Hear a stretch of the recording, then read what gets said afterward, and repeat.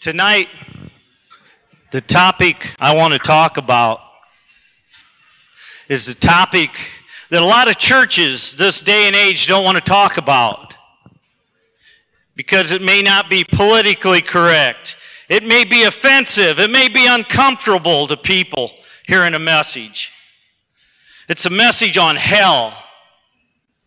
But it's a message that needs to be preached. And you know, a lot of churches today want to candy coat the message. A feely-good sermonette that's not too long. God forbid we have a message that convicts people of their sin and leads them to Jesus Christ. But we're going to talk about it tonight.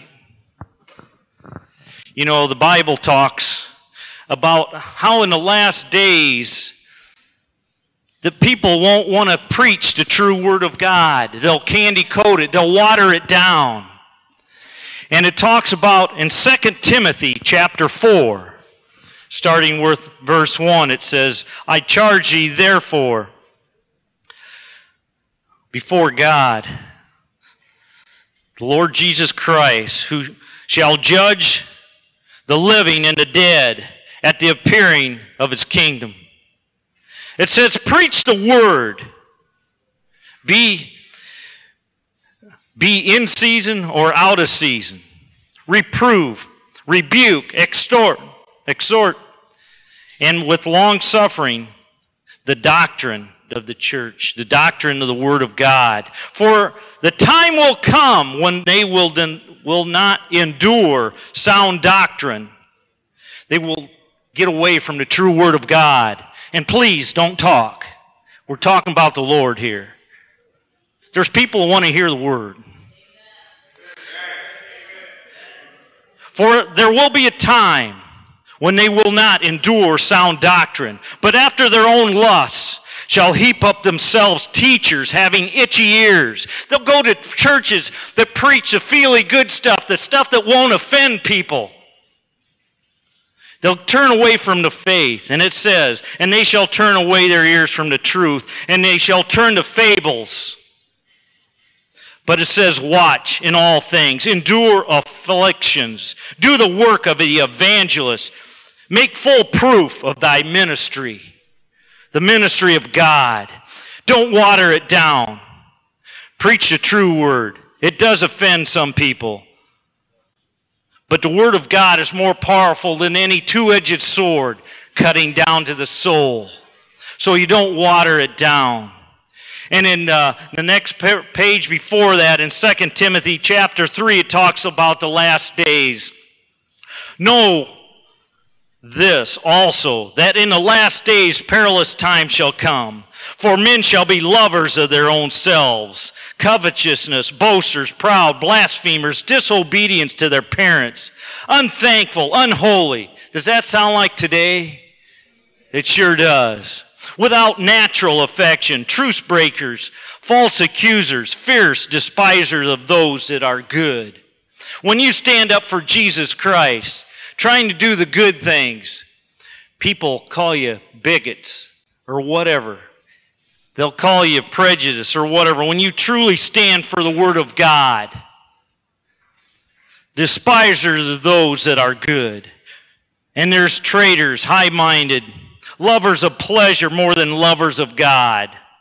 How many times you see people at the big football stadiums, but they won't darken a church door? Lovers of pleasure more than lovers of God. Having a form of godliness, but denying the power thereof.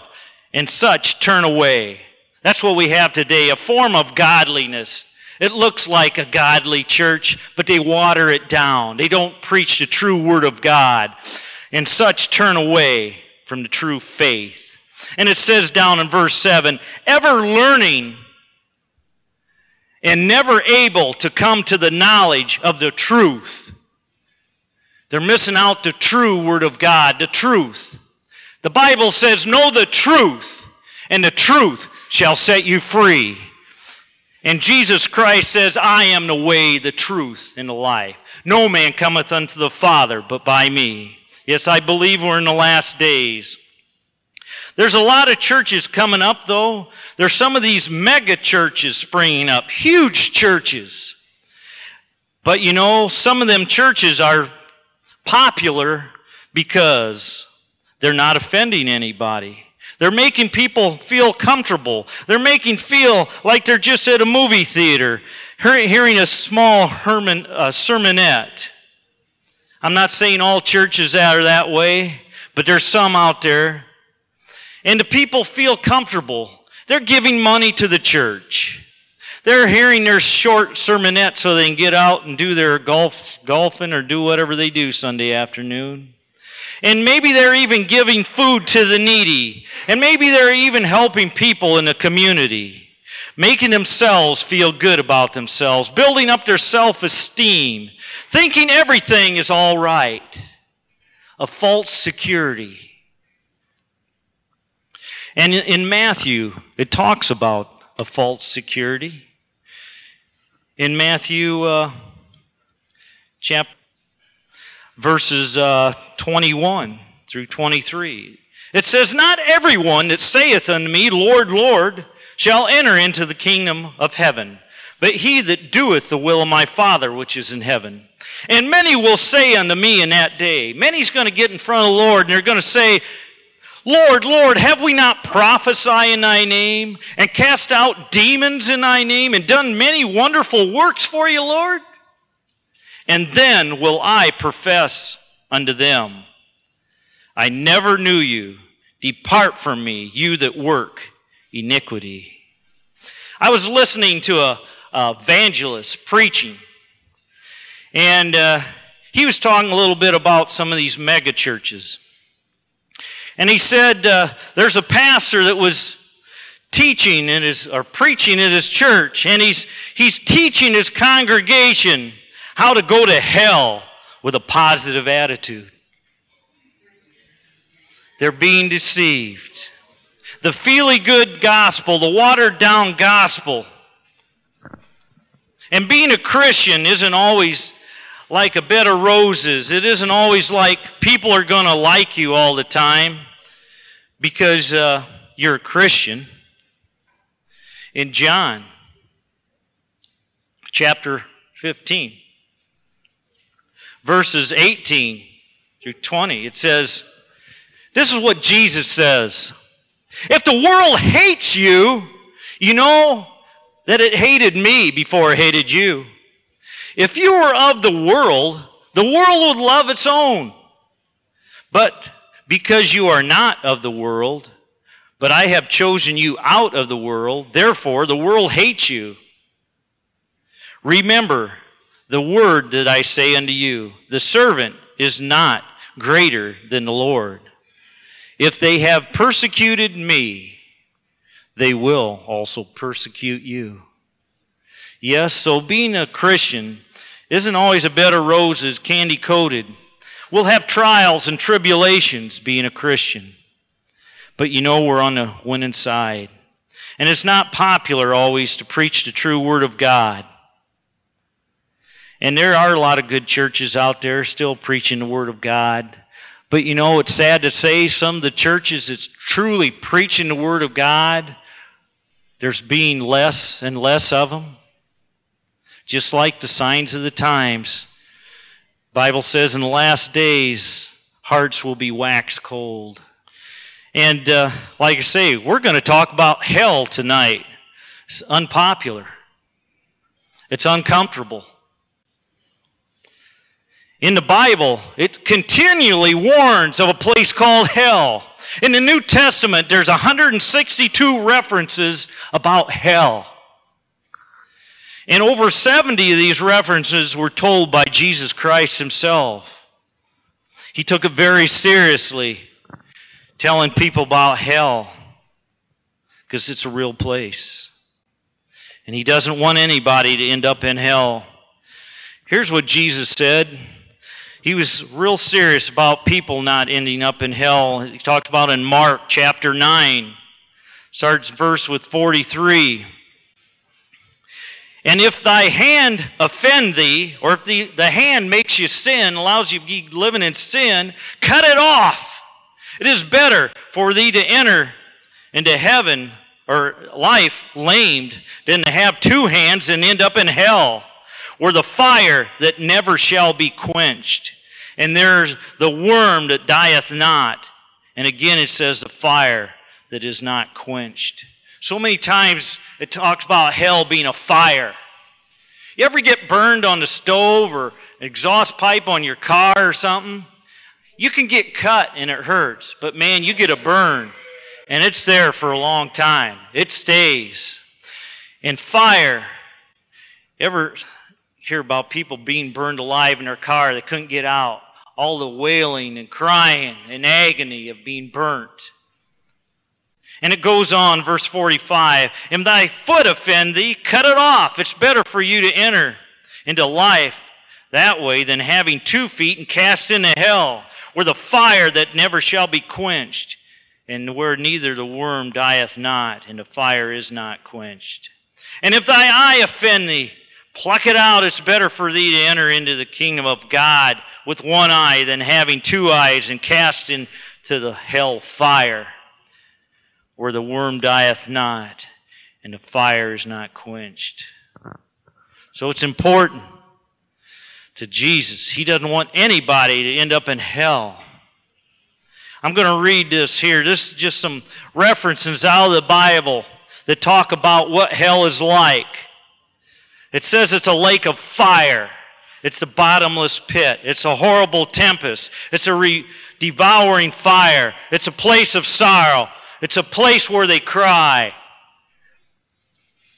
It's a place of torments, a furnace of fire, an everlasting burning, a place of filthiness where they curse God, an everlasting destruction, a place of outer darkness where they have no rest, a place where nobody can repent, a place where they scream for mercy, a place of everlasting punishment, a place where they gnaw at their tongues, a place prepared for the devils and his angels, a place where they beg for 1 drop of water, a place where they will be tormented with fire and brimstone, a place where the worm dieth not and the fire is not quenched. Yeah, it's a place where people go in full opposition to the will of God. It's a place where it's too late to pray. And it's a place where the proud and the self-righteous learn how to beg. And it says the smoke of their torment ascendeth up forever and ever, and they shall have no rest, day nor night. It's a place where no one wants to be. And a little more talks about hell in Luke chapter 16, 19 through 31. A lot of you probably heard this about the rich man and Lazarus. The story that Jesus tells. And I believe it's a true story. There was a rich man, and there was a man of Lazarus named Lazarus. There was a certain rich man which was clothed in purple. Purple usually means royalty, a person that's very high up. So there was a rich man which was clothed in purple and fine linen, and fared sumptuously every day. And there was a certain beggar named Lazarus, who laid at his gate full of sores, and desired to be fed with just the crumbs which fell from the rich man's table. And the dogs came and licked his sores. And it came to pass that the beggar died, and was carried by the angels to Abraham's bosom. And the rich man also died and was buried.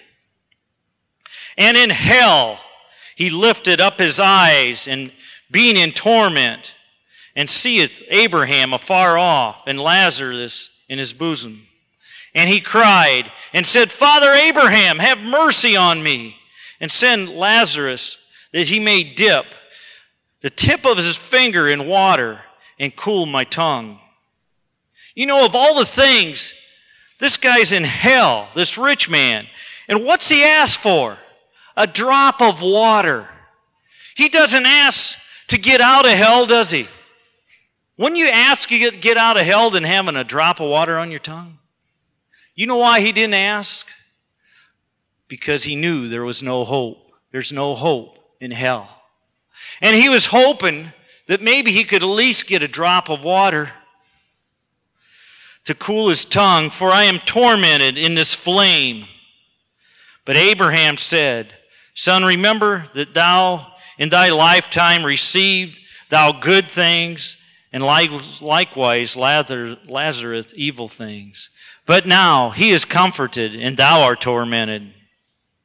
And besides, between us and you there's a great gulf fixed, so that they which would pass from here unto to you cannot, neither can you pass unto us.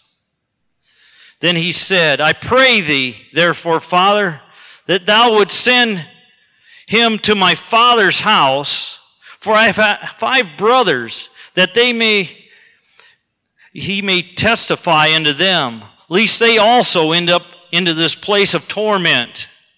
So he wanted Lazarus to go back from the dead and tell his brothers that there is a hell. And he didn't want his brothers to end up where he was. And Abraham said unto him, They have Moses and the prophets. Let them hear them. And he said, No, Father Abraham, but if one went to them from the dead, they would repent. And he said unto him, If they hear not Moses and the prophets, neither will they be persuaded, though one rose from the dead. This day and age today, Jesus Christ, God himself, laid 3 days in the earth and came back alive. And how many people, even though Jesus came back from the grave, how many people rushed to Jesus Christ? Very few. The Bible says the road to heaven is straight and narrow, and few be there that find it.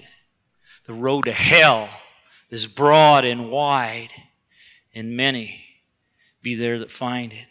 Even though a miracle happened, Jesus rose from the dead, people still don't believe it. Just like they said right here, even though somebody rose from the dead, they won't believe it. Hell is a place. There is no hope. I searched from cover to cover in the Word of God. I found no hope for a person in hell. And it's for eternal. In Matthew chapter 18, verse 8, it says, everlasting fire. In Matthew chapter 25, verse 46, it says, everlasting punishment. In Jude chapter 1, verse 6, everlasting change. Mark 3, verse 29, it says, eternal damnation. Hebrews 6, verse 2, eternal judgment. Jude chapter 1, verse 7, eternal fire, no hope. And here's another thing that when I was studying for this message on hell, that I realized another torment of hell that's just as bad as the other things of hell. In Psalm chapter 9, verse 5 and 6, and also in chapter 34, verse 16, it says, no remembrance of you anymore, as if you were never born. Wouldn't that be sad? That there would be no remembrance of you anymore by your loved ones, by your friends, by your family? Nobody. It's as if you were never born. You're tormented in hell, and nobody to pray for you, nobody to cry for you, that cares for you. It's a sad situation. Now another thing, people ask, where is hell? Somebody may say, hell's right here, huh? Right here, huh? But this is heaven compared to the true hell. And according to the Bible, hell is somewhere in the heart of the earth. In Ezekiel chapter 32, verse 18, it says, hell is in the lower parts of the earth, down into the pit. In verse 32, verse 21, it says, people gone down to hell. And in Isaiah chapter 14, verse 9, it says, hell is beneath. In chapter 14, verse 15, it says, and they were brought down to hell. And Proverbs 9, verse 18, talks about the depths of hell. And another interesting thing that I read in the Old Testament about hell, in the book of Numbers, chapter 16, verse 32 and 33, when Moses was leading the Jews towards the promised land, there was a rebellion of people that didn't want to follow God. And the Lord told Moses that they better repent. But they did not repent. And here's what the Lord did to those people that did not repent. And it says, the earth opened up and swallowed them up. And they went down alive into the pit. And then the earth closed upon them. And they all perished. And in Revelations chapter 14, verse 10, Revelations chapter 19, verse 20, Revelations 21, verse 8, it talks about hell being a lake of fire and brimstone. And I looked it up in the dictionary. Do you know what brimstone is? The dictionary says brimstone is sulfur. And I was looking up about volcanoes and eruptions. And it says in 1980, Mount St. Helens erupted. And it was estimated that 150,000 tons of sulfur gas was ejected out of the earth at that time. And when you see lava flow, the Bible, talks about a lake of fire. When you see a lava flow, when you see the volcanoes erupting, that I would say would be the closest you could see to the lake of fire. Molten rock. It's hard to even comprehend molten rock. And who's in hell? Revelations 21:8 talks a little bit about that. It says, but the fearful, the unbelieving, the abominable, murderers, whoremongers, sorcerers, idolaters, and all liars. Have you ever lied in your whole life?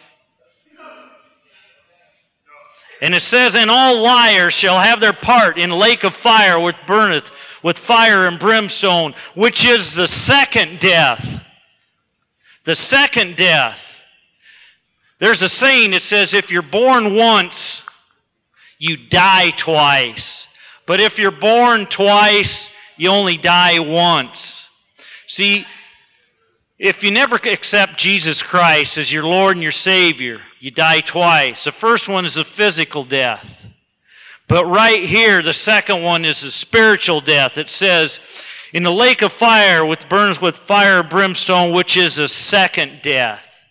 But if you're born twice, the second birth is being born again, asking Jesus Christ in your heart to be your Lord and your Savior. That's being born again.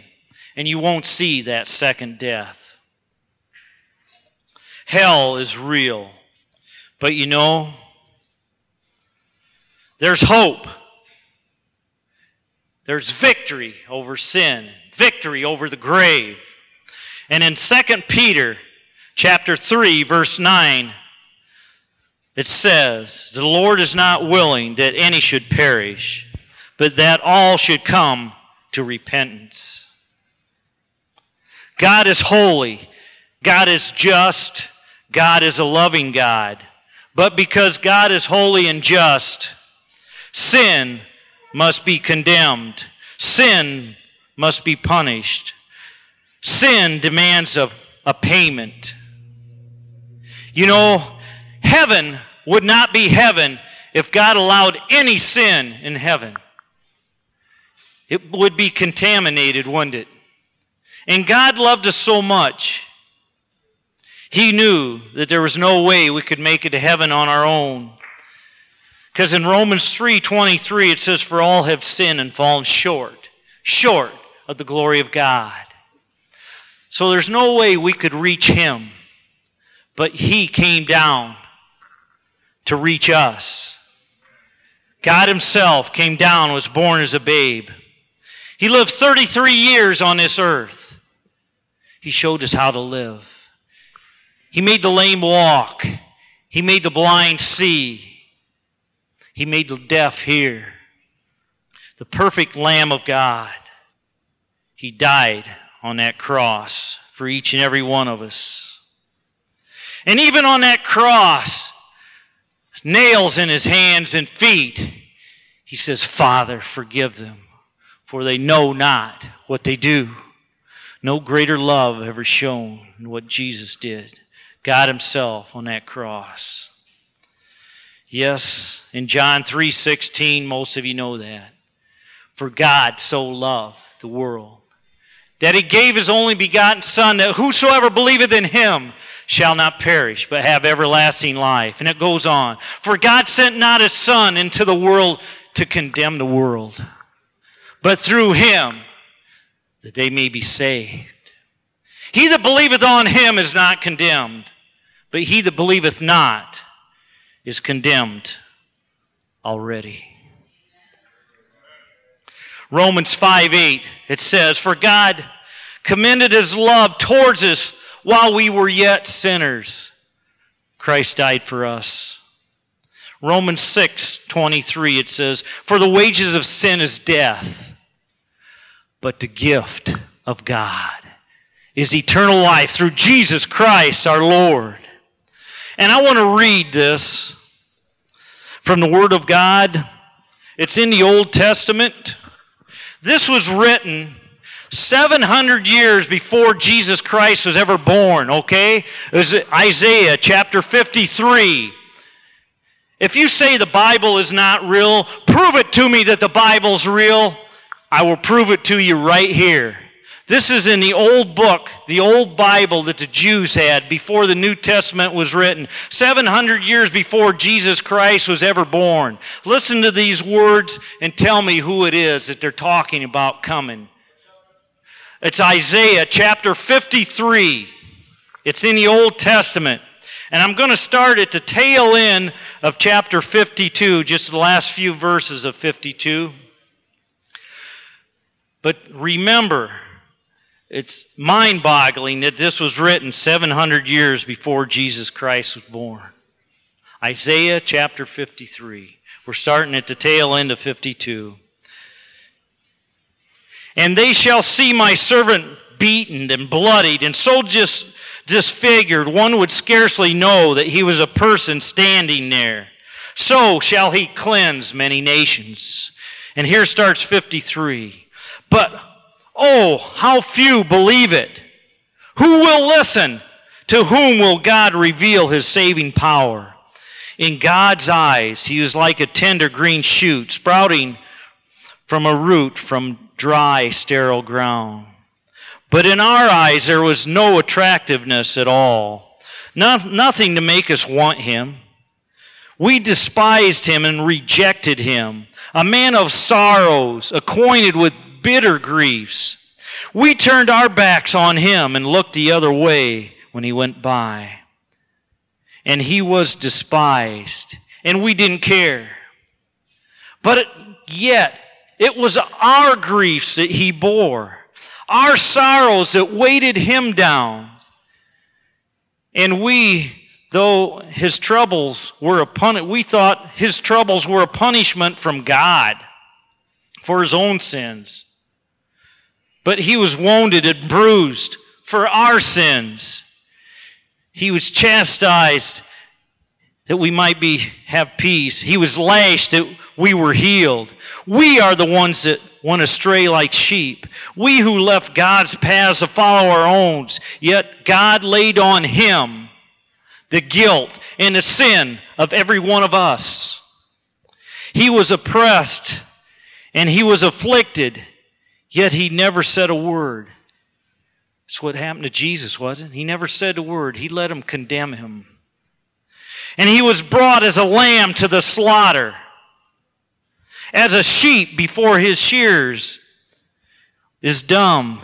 So he stood silent before the ones condemning him. That's what happened. From prison to a trial, they led him away to his death. That's exactly what happened.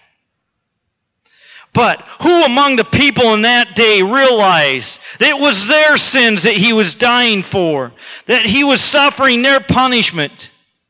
He was buried like a criminal in a rich man's grave. That's what happened. But he had done no wrong, had never spoken an evil word. That's Jesus, huh? Yet, it was the Lord's good plan to bruise him and fill him with grief. But when his soul had been made an offering for sin, then he shall have a multitude of children, many heirs, and he shall live again. That's what happened the third day. And God's program shall prosper in his hands. And when he see all that was accomplished by the anguish of his soul, he shall be satisfied. And because of what he has experienced, my righteous servant shall make many to be counted righteous before God, for he shall bear all their sins. Therefore, I will give him the honors of the one who is mighty and great, because he has poured out his soul unto death. He was counted as a sinner, and he bore the sins of many. And he pled with God for sinners.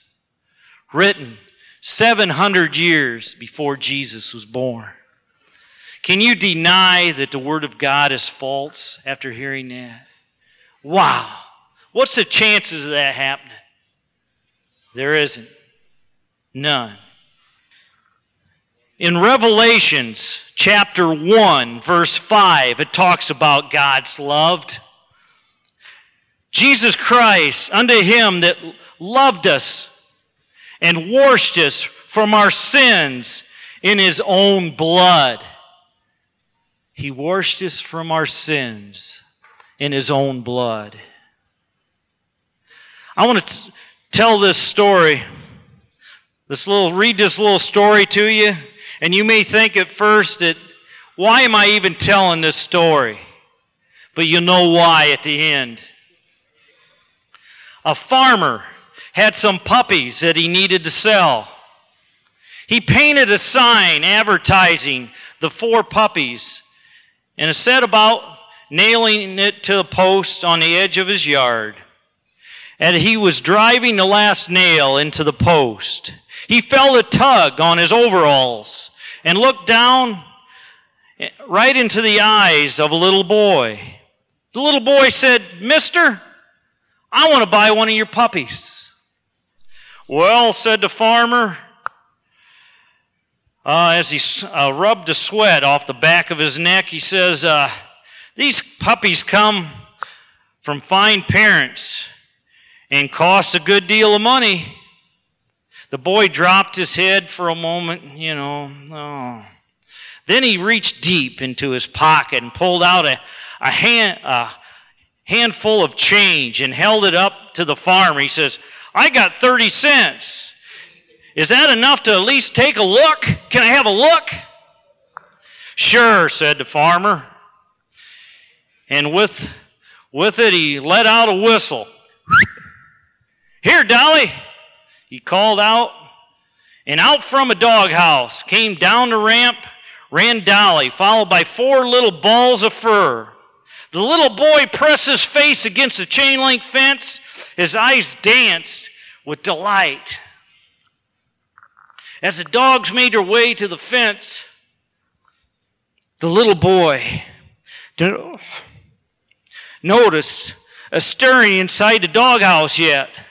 Slowly, another ball of fur appeared, and it was noticeably smaller.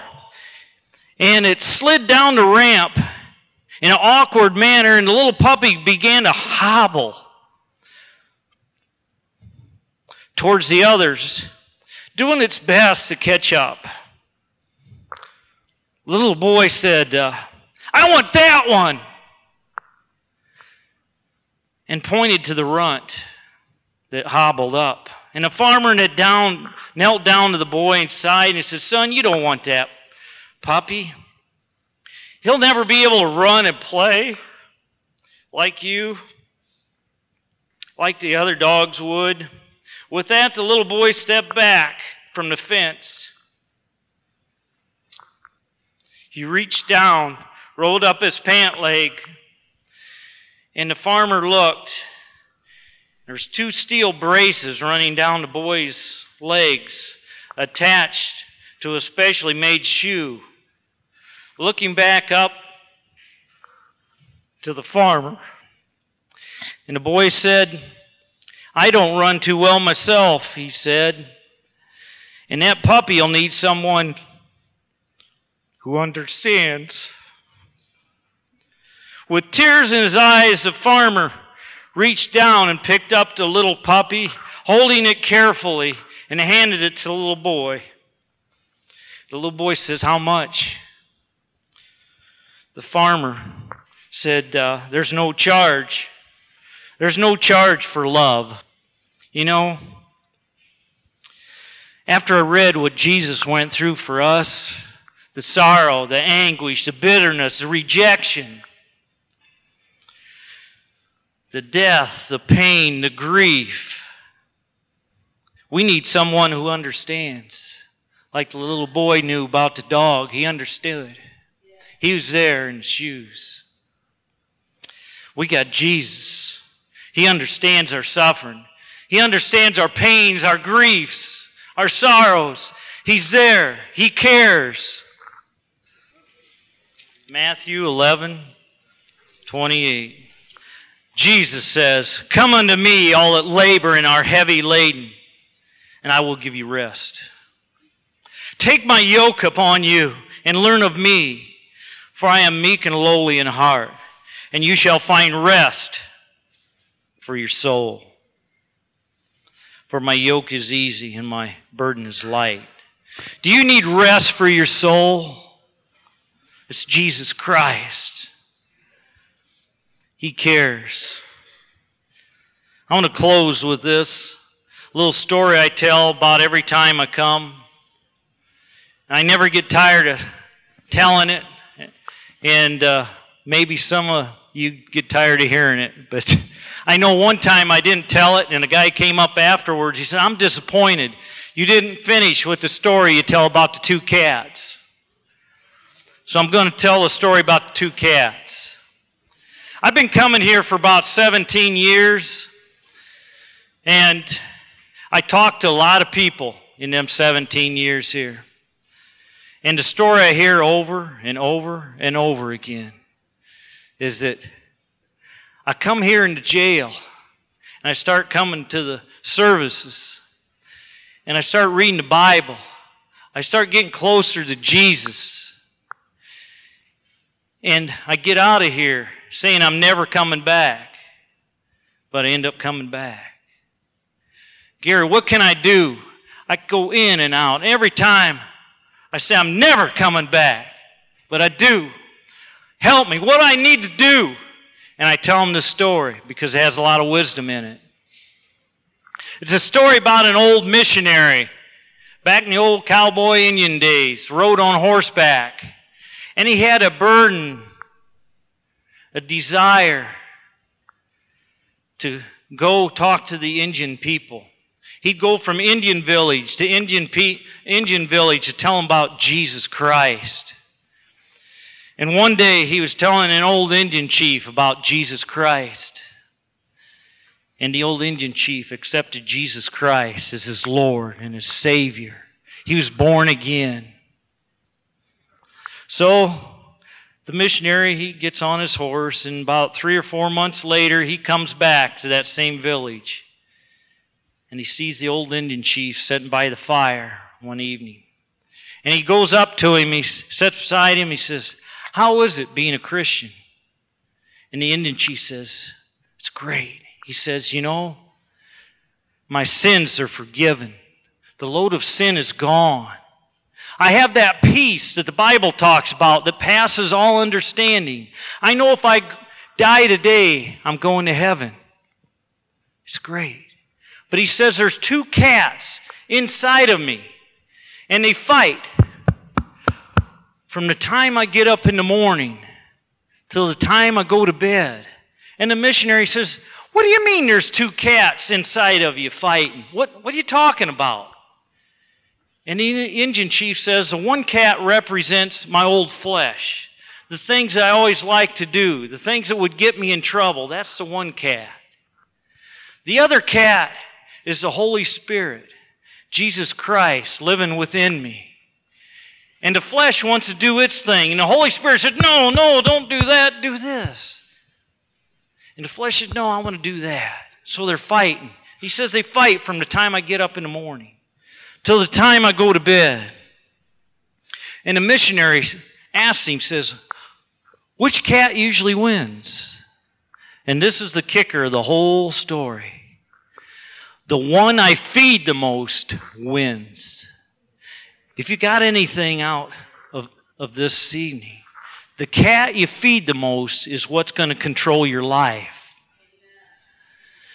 If you have Jesus Christ living within you, you have the Holy Spirit. And the way you feed that cat, the Holy Spirit, is getting in a Bible study, reading your Word of God, memorizing the Word of God, pumping up spiritually. The way you pump up the flesh, it weights, eating right, eating the right stuff. Well, spiritually, you got to pump up spiritually so you can overpower the flesh. If you're here tonight and you never asked Jesus Christ in your heart to be your Lord and your Savior, how many cats do you have? You got one. It's the flesh. And if you think you can overpower Satan with the flesh, it's a big joke, because you can't. But when you have Jesus Christ, it says, greater is He that's in you than he that's in the world. So you can pump up. It says to put on the full armor of God so you can withstand the fiery darts of Satan. That's in Ephesians chapter 6. And you're going to have no armor without the Holy Spirit, without Jesus Christ. You may dance around like a puppet on the string when Satan gets a hold of you. You may think you're your own man doing your own thing, but you got a second thing, you got another thing coming. Because Satan can manipulate people. He can put thoughts in your mind. He knows all your weak spots, and you're not going to overpower him. So where are you tonight? Jesus Christ says, I am the way, the truth, and the life. No man cometh unto the Father but by me, through Jesus Christ. And Jesus also said in Mark chapter 8, verse 36, for what shall it profit a man if he gains the whole world and loses his own soul? And when you lose your own soul, where are you at? Hell. Hell is a real place. But you don't have to be there. God provided the way out from hell. You'll never have to go there if you come to Jesus Christ as your Lord and your Savior. If you're a true Christian, this is what you got to look forward to in Revelations chapter 21, verse 4. And it says, God shall wipe away all tears from their eyes, and there shall be no more death, neither no more sorrow nor crying, neither shall there be any more pain, for the former things are all passed away. Passed away. You send yourself to hell by rejecting Jesus Christ as your Lord and your Savior. Because Christ made the payment for you, for me. I'm going to close with this one verse. It's a powerful verse in Matthew chapter 23. Matthew chapter 23, verse 37.